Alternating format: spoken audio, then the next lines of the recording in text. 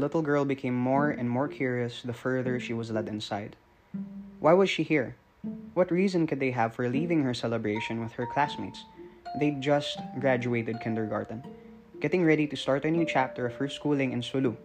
But it was indeed strange for her to instead suddenly find herself visiting prison in the middle of the festivities.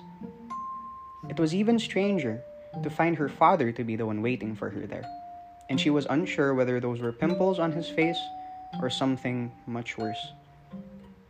This incident would spark a change in her and leave a lasting impact on the person she would become, persistent and driven, seeking to prove herself and showcase the pride that is her identity, eventually serving in one of the top positions in ARM, as well as becoming a factor in passing the legislation that would change it forever.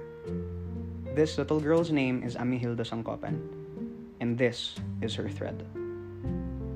Project Weave, The Threads of Mara Stories, Episode 10, Khadija.